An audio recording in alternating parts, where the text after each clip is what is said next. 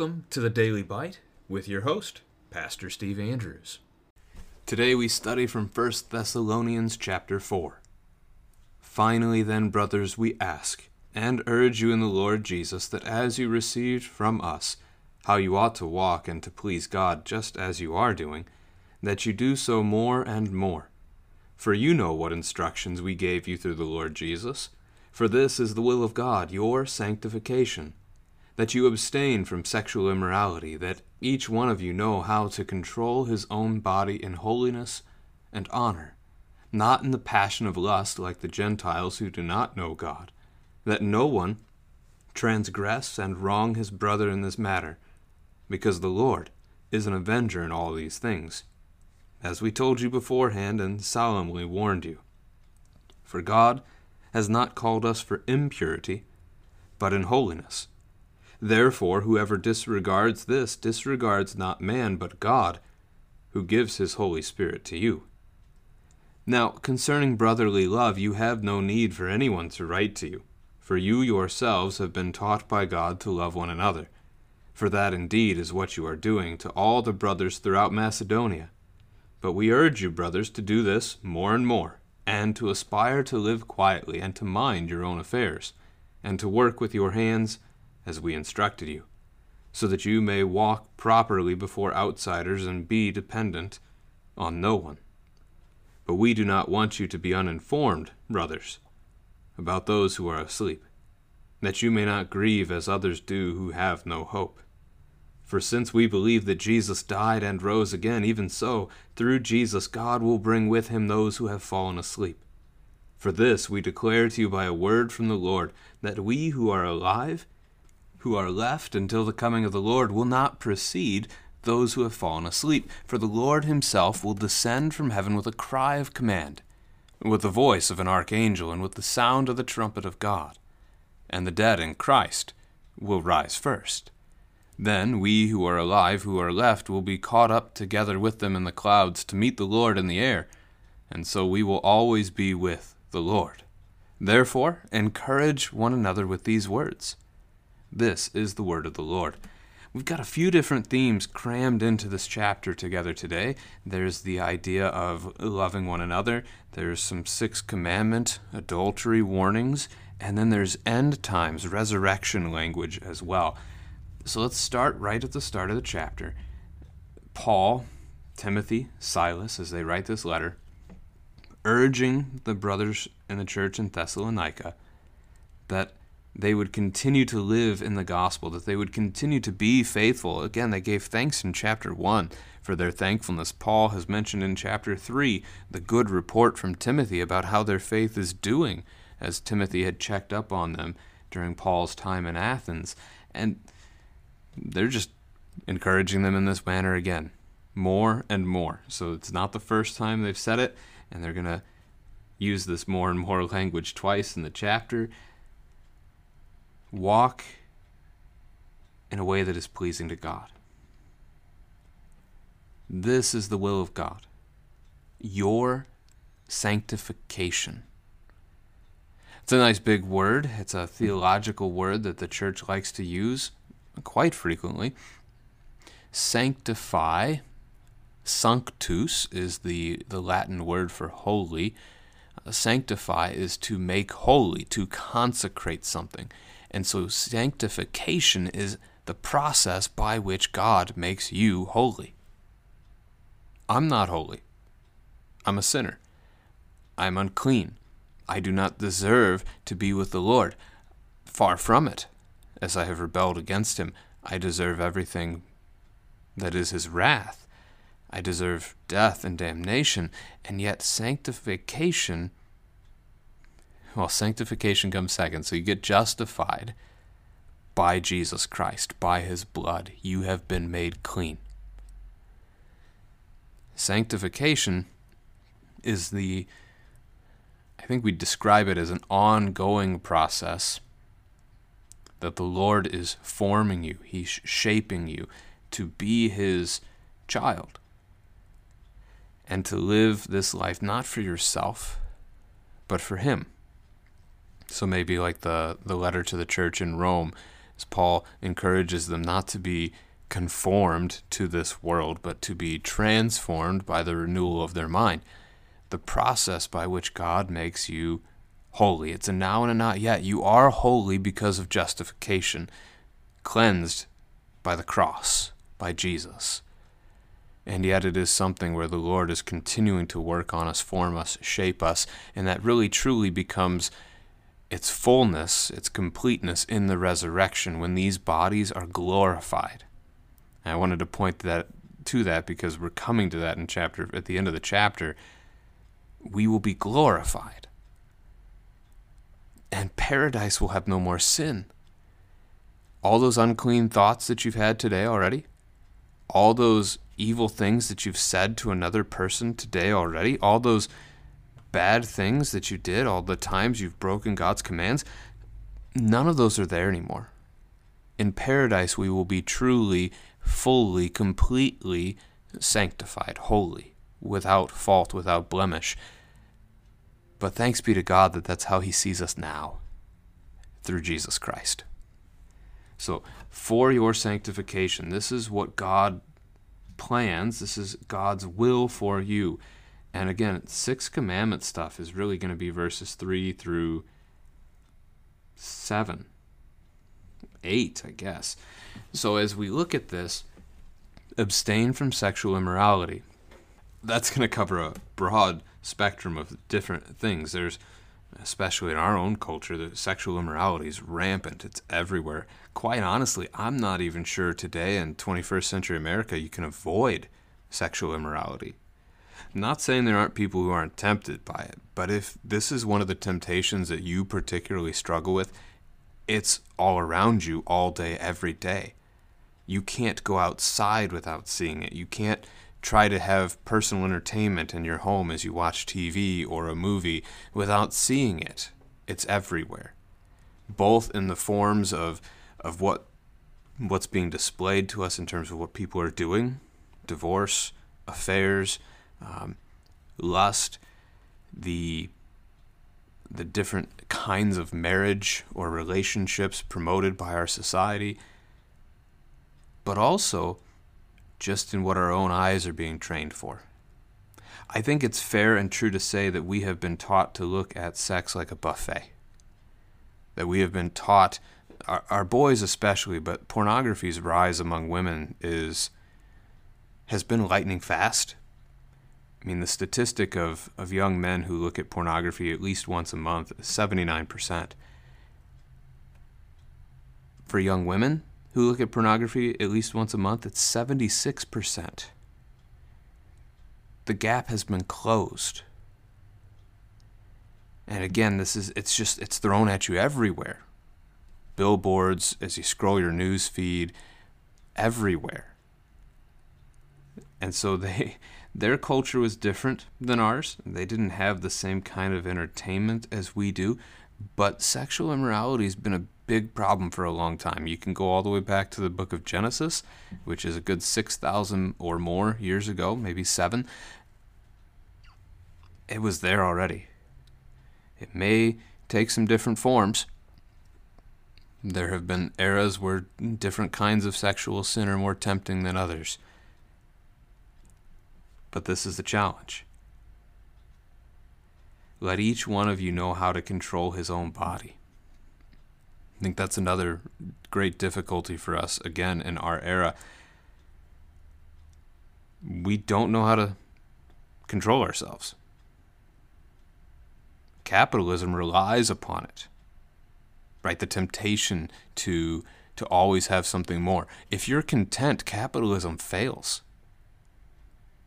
Think about marketing. That whole industry comes crashing down if you're not content. Now, this isn't just about that. This is specifically about sex. So control your own body. 6 Commandment style. Don't engage in affairs. Don't engage with prostitutes. Husbands, die to yourself. Divorcing your wife is not dying to yourself. Control your body.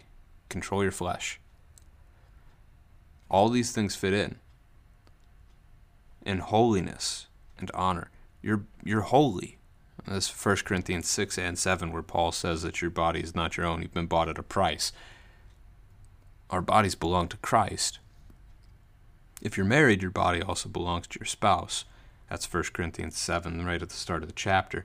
But your body, control your body in holiness, it's set apart.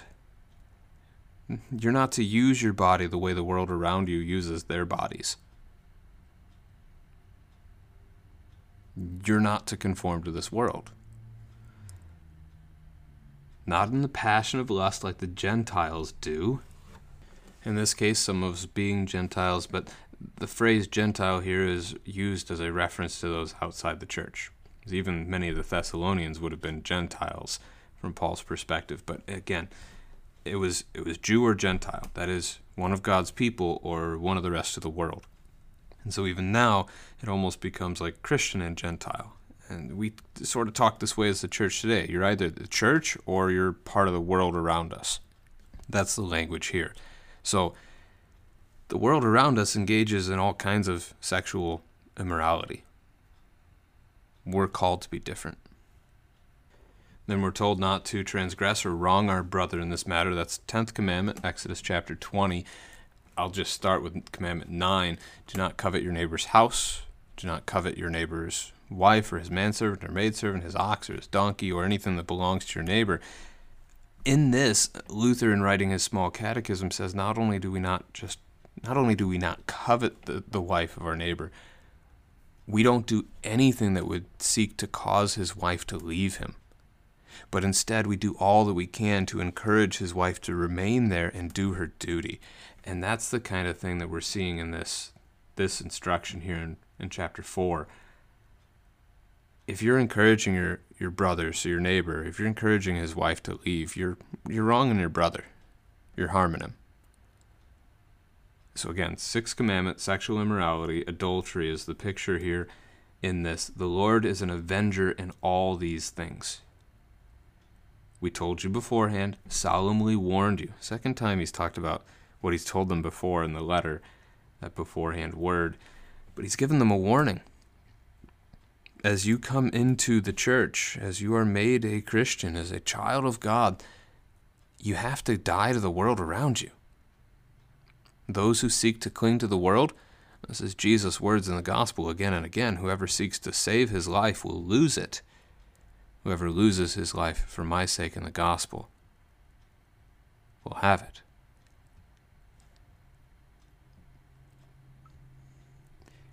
Verse 9, the idea of loving one another, and he lauds them. They're doing this well, but he instructs them to do it more and more. They've been doing this all throughout Macedonia, so the region that they live in, not just even within the church, but they're spreading this love to others.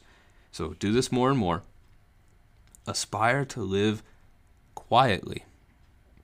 That's not an aspiration, I think, for most people today. Again, in our culture teaches us to dream big.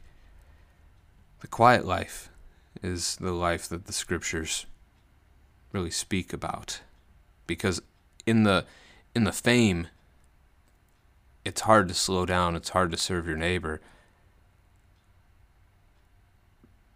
But in the day-to-day life, in the quiet life, looking at the needs around you, being able to see the needs around you, and again, that's part of loving those. Mind your own affairs.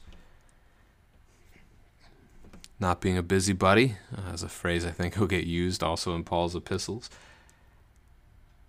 This does connect too, though, to, I think, our day, to the global information that we have. If something's happening on the other side of the world, yeah, you can learn all about it on the internet. But the time you just spent learning about it on the internet isn't really used well. Most likely you're not going to be able to help the situation on the other side of the world, and you just lost 30 minutes, a couple hours that you could have used to figure out what was going on in your neighbor's life next door to you. And that's a situation you actually could have helped with. Work with your hands as we instructed. They did this by example among them. That reminds me of what Paul says in Ephesians chapter 4. Let the thief no longer steal, but rather let him labor, doing honest work with his own hands, so that he may have something to share with anyone in need. We work so that we can help our neighbor. A different perspective than the world around us has. They work so that they can eat, drink, and be merry. I think that Ephesians quote also helps with the idea that we're not dependent on anyone. It's not that being dependent is wrong. Really, we're all interdependent within a community upon one another, and this is good. I mean, we are one body with many members. The eye needs the hand needs the ear, and so forth. We need one another. The picture here, though, is that, again, you're working so that you have something to give. Don't be dependent to the point where you have nothing to use to help someone else.